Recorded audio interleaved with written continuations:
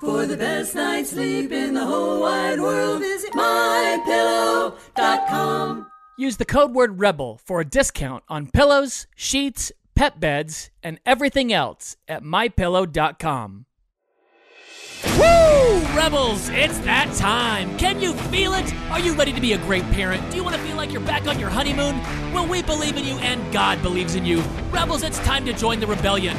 It's time for Rebel Parenting. Hey, Rebels, it's Christmas Day. I don't know if you're listening to the podcast today or not, but if you are, thank you so much. Hope you're spending some great time with your family. We have another top 10 most listened to podcast of the year, and today it's Gary Thomas talking about his book, Cherish. This is a fantastic book. He is a great interview. You are going to love it. Let's dive into Gary Thomas on today's edition of Rebel Parenting.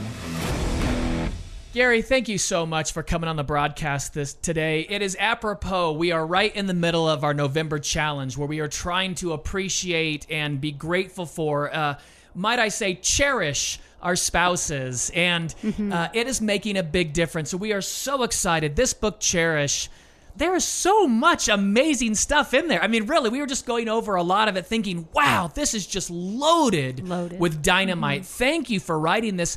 What brought about this book? What brought about putting your spouse back into that number one spot in our lives? Ryan, I was convicted by God. I'd been moving along in marriage ministry almost 2 decades. I'd written a couple books, Sacred Marriage, A Lifelong Love.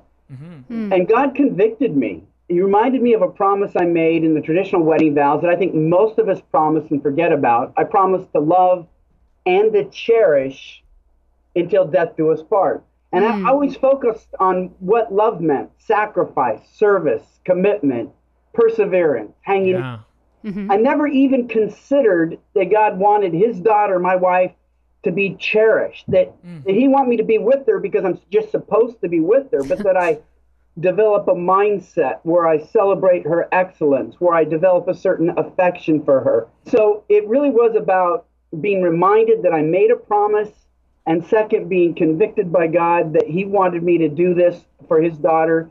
But what I loved, I didn't anticipate this, but this is so God. You step out in obedience and you get blessed so much. Oh, yeah. I found life is just a whole lot better when you cherish your spouse and not just love your spouse. So when did this all unfold for you, Gary?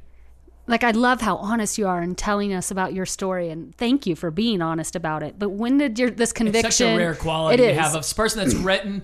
I mean, you've sold millions of books, and to say, hey, I woke up one day and realized I wasn't really cherishing my wife. That's hard for an author to say. It's hard for a leader to say. These people go, oh, well, then maybe I shouldn't listen to you. And we get all that anxious nervousness. So when did this unfold? And thank you. It's right. Thank you, Laura. It was a weird thing, Laura, because it was like that word is hiding in plain sight. Even as a pastor leading the vows of couples that were getting married, it just becomes familiar. So you just don't see it. I can't say there was one day or one moment. It was a gradual unfolding where I was just convicted. I'd always focused on love. Am I being committed? Am I serving? Am I being there? And I think that was good. And I just felt God challenged me. I want something more from your marriage than this.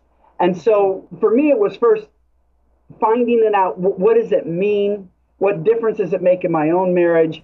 And when it started to make a huge difference, it was then, well, before I could do the book, is this something that can be taught? Is it something that can be learned? Is it something that can be developed? And I was so pleased to find out that cherish is like the opposite of infatuation. Infatuation fades and you can't stop it. Cherish can be chosen and built. And it just seems to me a much better foundation on which to build a lifelong love. I love that you said it could be a choice. Absolutely. That's perfect. Well, you got that honeymoon phase where it's so easy, and then cherishing is the lifelong honeymoon phase. It's that part of it. That's so amazing. And you've got in chapter 2, It is so beautifully put, because you've got the only man/woman in the world. To go back to the original, to Adam and Eve, there was no other woman. There was no other man. And for you to say, it's so profound and in a way so simple to say, my wife Laura, there is no other woman in the world. No other woman exists in the world except her. I only see her. Or for her to say that about me, I mean, that has to change your marriage. That has to. Yeah, say that daily to your spouse. Yeah, there's no one else in the world but you. That's it. Well, Romans 12:2 says, be transformed by the renewing of your mind. And I think that's the mindset that really impacts marriage. Negative comparison of your spouse never improves your spouse. I mean, it makes them feel discouraged. So psychologically, I think it discourages them and makes them stop wanting to change. Some guys just say, if I can't please her, I'm just going to quit and give up. Yeah, I'm done. It never makes you feel better yourself. It never makes you feel more joy, more peace. It makes you feel frustrated. And yet it's like that kid with the sore tooth. We can't help pushing it with our tongue. Yeah, it still hurts. Yeah, it still hurts. And we do that mentally with our marriage. Yeah, still frustrated. Yeah, still disappointed.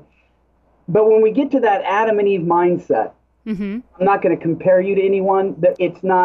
I'm not going to balance you out. I'm not going to imagine what it'd be like with anyone. I'm going to stop all of that wasteful mental energy and focus on this. Cherish you. How do I love you? How do I appreciate you? How do I make our marriage the best it can be by helping you become the best you can be? You're saying all these things to cherish and to hold them in that light and to hold them in that space, despite no matter what story or narrative is going on, correct? Is that what you're saying? Absolutely. And one of the things I say throughout is that the God who cherishes the imperfect us more than capable of empowering us and equipping us to cherish our imperfect spouse. For sure. Nobody gets to marry the fourth member of the Trinity. And so if your spouse has to be perfect, no spouse gets cherished if they have to be perfect to be cherished. So Amen. It really is learning to accept. And for me, it is just that laser sharp focus that I see with guys when their brides are coming up the aisle. For that moment, she is the only woman in the world to him. There's no one else. We're background furniture. We're in black and white. She's in living color. And she's challenging men and women. How can you make that a daily reality? So focused on the excellence and the desire to cherish your spouse, that you're not considering someone else. You're just focused on them. Well, what's one way we can do that? Well, I believe the mindset is important. That is, that you choose to have the Adam and Eve thing. But then out of that, the practices, there are a lot of things. One of the things I talk about is showcasing. And that's where I use, although I know nothing about ballet or dance, I've never been to a single ballet performance. I heard of a wonderful analogy. George Balanchine, who I guess is one of the more influential members of the dance community. He's a Russian-born choreographer. And he had this phrase, the ballet is woman. And the whole point is that when people go to couples dancing, which they call pas de deux, they go to see the ballerina. It's her strength and her beauty and her grace and her athleticism that people come to see. And so the best male dancers, the ones that really succeed, that's their role, not to stand in front of her, show their moves, not to show their stamina or muscles. It's to support her and turn her and lift her, because with a dancer supporting her like that, she can do more than she could on her own. She has a sense of security. She also has somebody assisting her. But it's not a sentimental dance, Laura. Maybe you know the dance community better. I'm sure you could. You Not could really. But he has to know her weaknesses. Yeah. Because he's got to support her where she's weakest. And then he has to know her strengths so that that's what he's trying to frame for everyone else. Here's a place where she's really going to shine. And so I just ask, because we're so often in our marriages thinking, why doesn't my spouse support me, love me, notice me, appreciate me? What if I woke up and said, I want to be that male dancer to my wife? And you can switch it. This isn't a gender-specific thing here. How do I showcase my spouse so that others can see my spouse's excellence, my spouse's beauty? That practice alone revolutionized my marriage. And Ron, I don't want to talk too long, but it fits in with what you're talking about in November and Thanksgiving. If I can keep going. Please do. Go for yes. it. Are It's you perfect. kidding? That's Yeah. why we had you on, not to hear me talk. We need you. For me to showcase my wife to others, I had to first showcase my wife to myself. So one of the things I did, and I stole this from someone else, this isn't original to me, but for 2016, it ended up being my Christmas present for my wife. I got an empty book. It was a stationary book that had a blank page for every day. And I wrote out one thing a day that my wife did specifically that I could thank her for that day. Perfect. Or something that I appreciated about her. So it wasn't just thank you that you're loving. It's today when you came home, you did this or that, or I so appreciated this or that. And so throughout 2016, I had this book that was growing. I wrote it out in longhand of 300 things, eventually 366 things. Last year was a leap year, by the way, where I just celebrated her excellence. And I remember in the summer being nervous because I thought it'd be more meaningful if I wrote it out longhand. So I took it with me when I was traveling. And I thought, what if I lose this? It's impossible to remember, to replace. Yep. But even if I had, I didn't. But even if I had, it would have been a tremendous gift to my wife, as it was to me, because it changed the way I thought about her, changed the way I treated her, changed the way I talked to her. And I don't know, maybe I prayed for one issue in our marriage, maybe once in 2016, but it's difficult for you to ask God to change something about your spouse when you have a list literally of 275 things in whatever that is. I'm not very good with math in October, where you're celebrating your wife and then, oh, but God, can you change this one other thing? And so basically it's just Philippians 4:8, whatever is good, whatever is noble, whatever is true, whatever is worthy of praise. And I just want people to think what that does to your marriage, because I know along with some of your challenges, when the first thing I woke up, I had to open up that book and think up something new. You can't write the same thing. And so throughout the day, because I know I'm going to have that date with my book in the morning, I'm scanning my wife for excellent things to remember and mention. If she's having a bad day, I'm not thinking about that because I'm not going to write that down. So it's sort of like just flush that out, find the good in that day. And look, it made my wife cry. She said, you found something to say even on my bad days? And then my oldest daughter is so funny, kind of tells me about her. She goes, sheesh, Dad. That's like something you see in a Hallmark movie that nobody really does. But it was a wonderful exercise so that I got eager to show her to others. But to showcase her to others, I had to first showcase her to myself. Mm-hmm. Oh, my goodness. I love that. So it's funny that you use this because I had questions about that before you said it. So because I was asking, there's the spouse that said, I love my spouse and I'm going to write those things down, but there's this one thing that really bugs me and I think about it all the time. Does this change your focus? And you've answered that. Yes, it's hard to ask the Lord to fix things in your marriage if all you're focused on is the good in your spouse. I would ask that spouse, do you believe Scripture? Now, obviously it's rhetorical, but very likely they're going to say yes.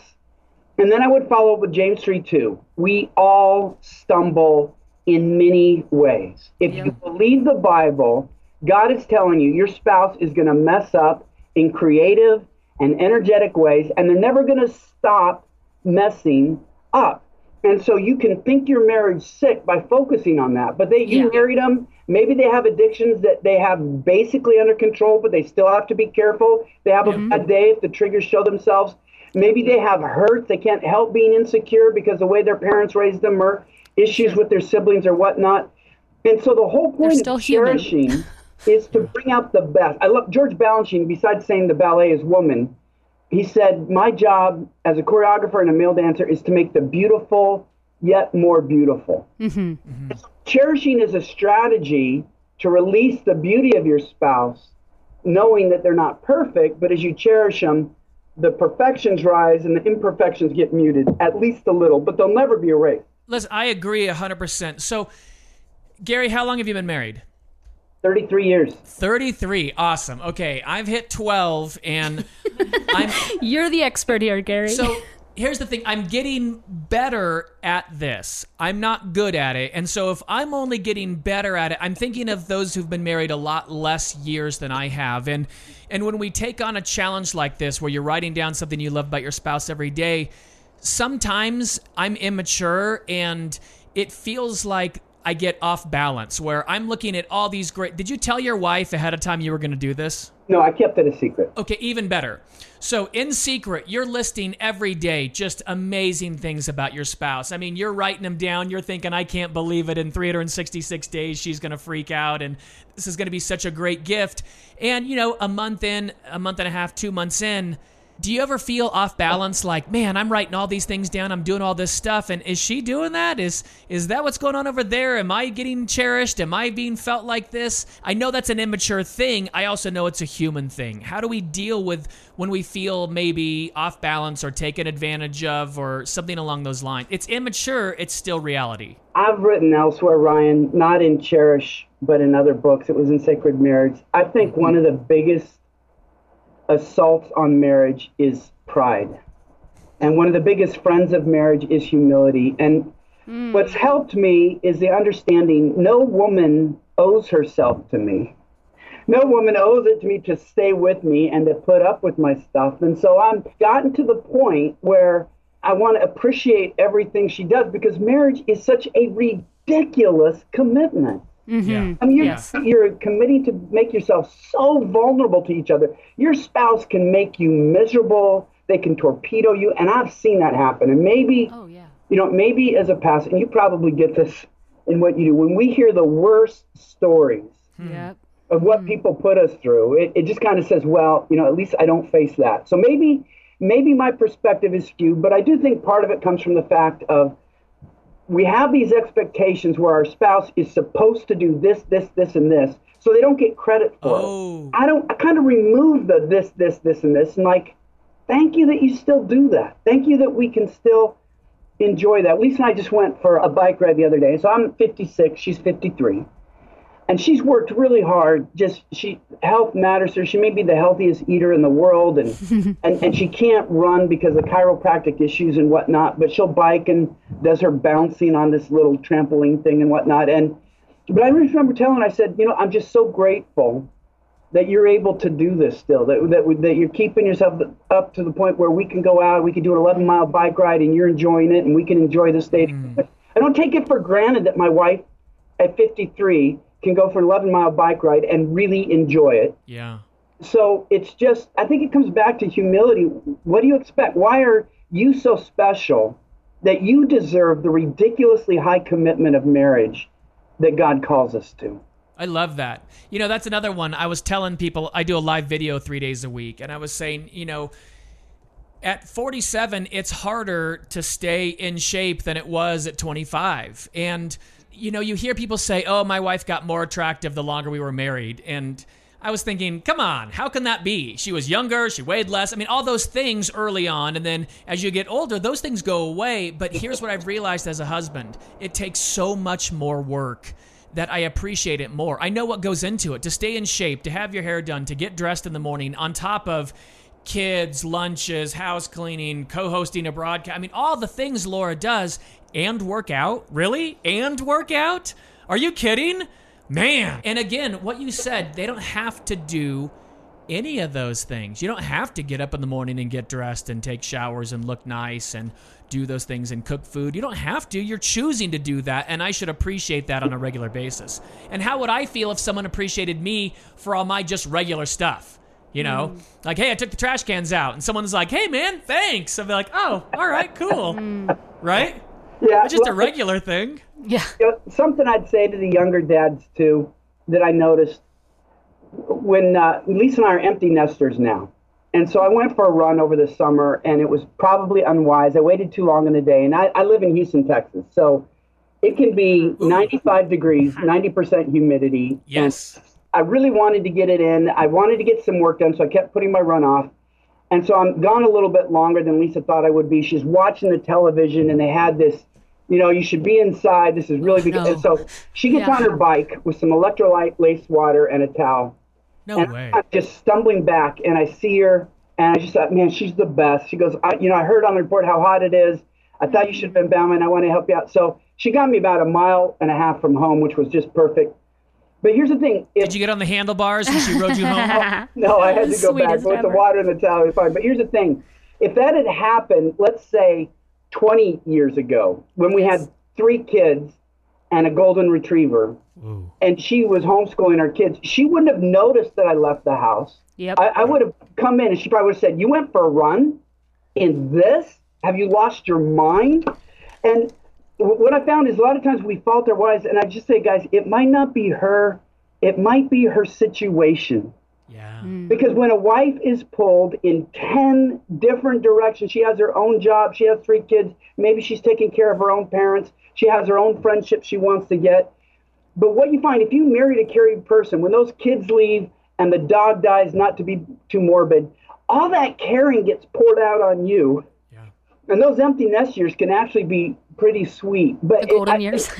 it does call for empathy, because I think when you're talking to people that have often been married 5, 10, 15, even up to 20 years, both husbands and wives are pulled in 100 different directions, and sometimes you just have to give each other some slack. Again, maybe it's not them, maybe it's their situation. They want to care for you, but they're just exhausted from caring for everybody else. Let's flip on that flip side. What if it is them? You talk about in chapter 10, this is how your spouse stumbles. So how would we do those repair attempts when you're letting your spouse be human and struggle and sin and live with that? And I'm walking women. You just described where I'm at in life. So I'm walking with all these women that are in these struggles, and I would love some feedback on how to stand with your spouse. In a struggle. Yeah. In a struggle. When they're Is the struggling. struggle being one of time, Laura? Or No, the struggle being one of sin. Say they've struggled with pornography or alcoholism or kind of what we touched at the beginning. But how do you walk that grace out with them? Because you've got that phrase, if only he would just stop, or if only she would stop this, where... Then I'd be happy. How do you walk through the sin that your spouse struggles with? They can't be perfect, obviously. Well, you mentioned pornography, Laura, so let me just go there for a second. If a woman has 2 or 3 kids and a house to run and whatnot, and then she finds out what her husband is doing, Yes. he's got to own that fight. That's his fight before it's her fight. And that means repentance. That means transparency. That means he's getting his job done. And what I found is that sometimes wives take that on, and it can bury them. When it's not their battle. And it's They jump in. too much. And I would say the same thing with drinking or whatnot. And I would just say to the young guys, and look, I'd say it to the wives too listening, if you throw an addiction into your spouse's life when their life is already full, that is just so unkind. But at some point, I think any addict listening to me would know this, Laura. You've got to own that addiction. You've got to own the recovery. Yep. Your spouse, what I've heard a wise counselor say, the moment I feel like I care about this more than you care about getting free of this, we're done. Yep. And I think that's kind of what you have to do and the reason addictions, I'm glad you brought it up.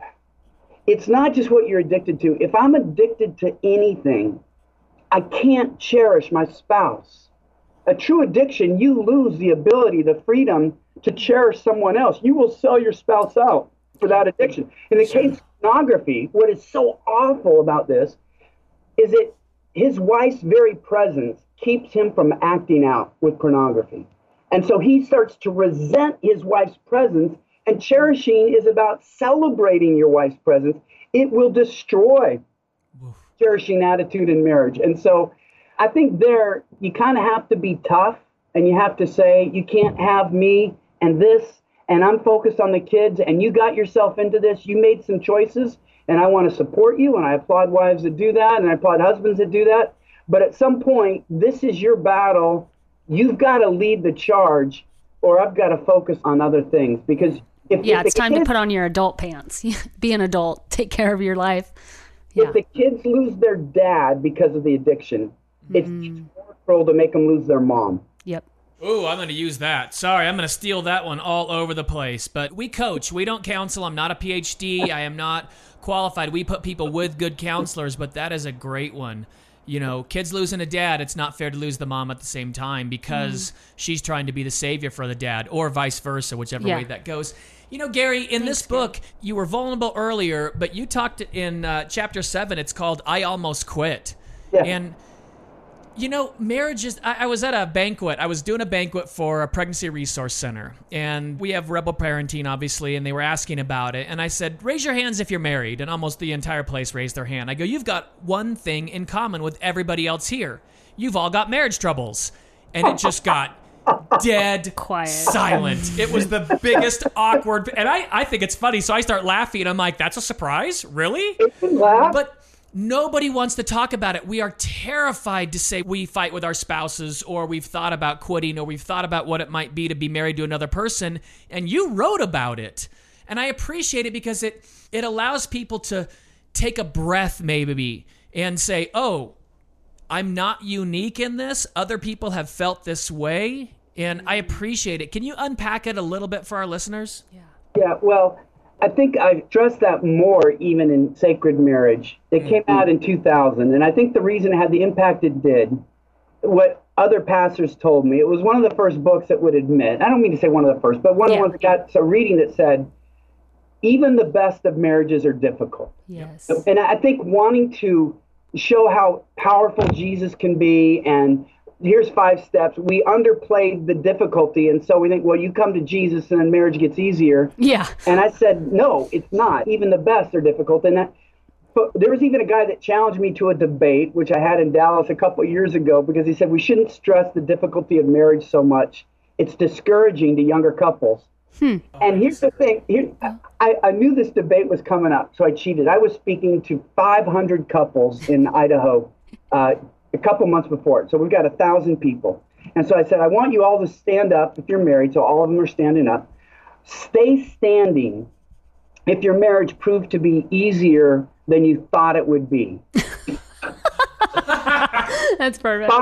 Five couples stayed standing. Really? Now, even as an English major, I'm like, I could do, that's 1%. But then I was at the book table, and a couple came up and said, Gary, we have a confession to make. I said, what's that? Well, we're one of the couples that stood up. I said, yeah? We've only been married 10 days.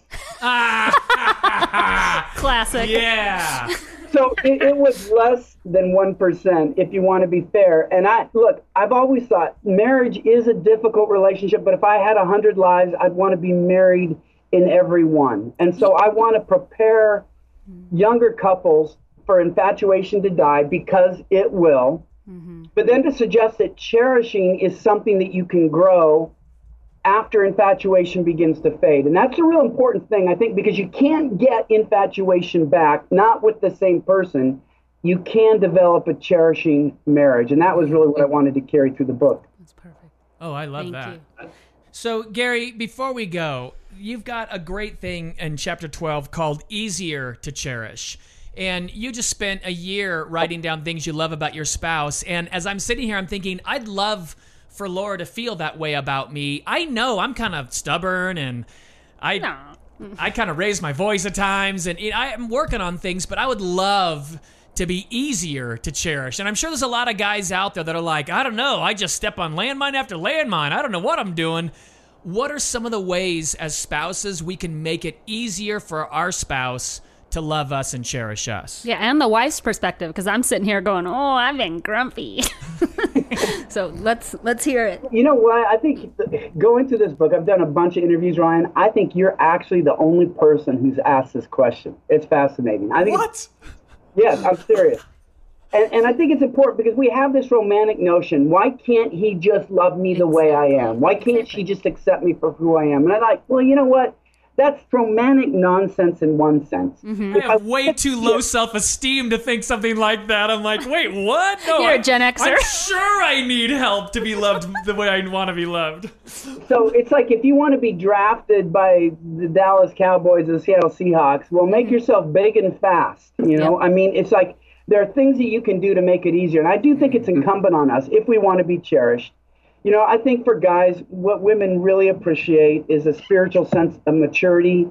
They don't want to carry that ball. I think keeping ourselves free from addiction. We mentioned keeping ourselves up physically. I think if we want our wives and if we want your husbands to be intimate with you, I think we can say, well, there's a certain commitment I'm making to make myself a person that is inviting. And now they knew when they married us, we're not perfect. And I think every guy knows and every woman knows, look, they can't see me. You can see me. I actually had more hair than my wife when we first got married. And now I have to put on something to stop the shine when I preach on Sunday. And amen, brother. Me too.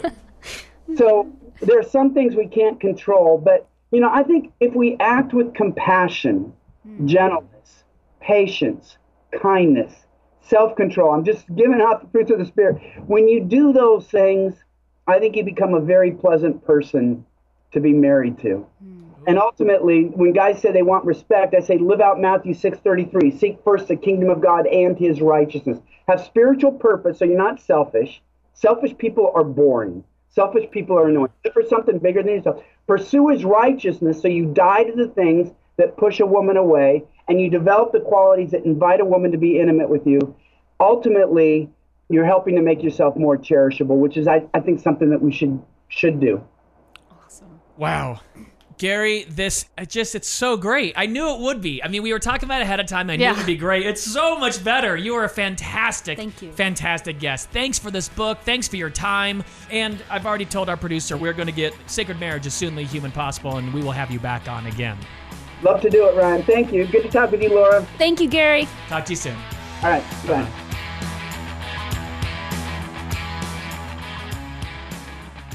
Thanks again for listening, Rebels. Happy Christmas to you all. Hope you had an amazing, amazing holiday. Thanks to Gary Thomas for being one of the top 10 most listened to podcasts of the year. Also, thanks to the Voice of the Martyrs for sponsoring this podcast for all of 2019. What a blessing. Voice of the Martyrs at persecution.com. God bless, Rebels. We'll see you soon.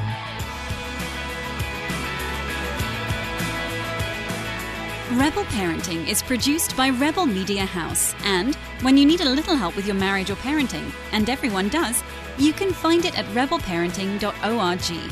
Sign up for the Rebel Update by texting the word REBEL to 444999.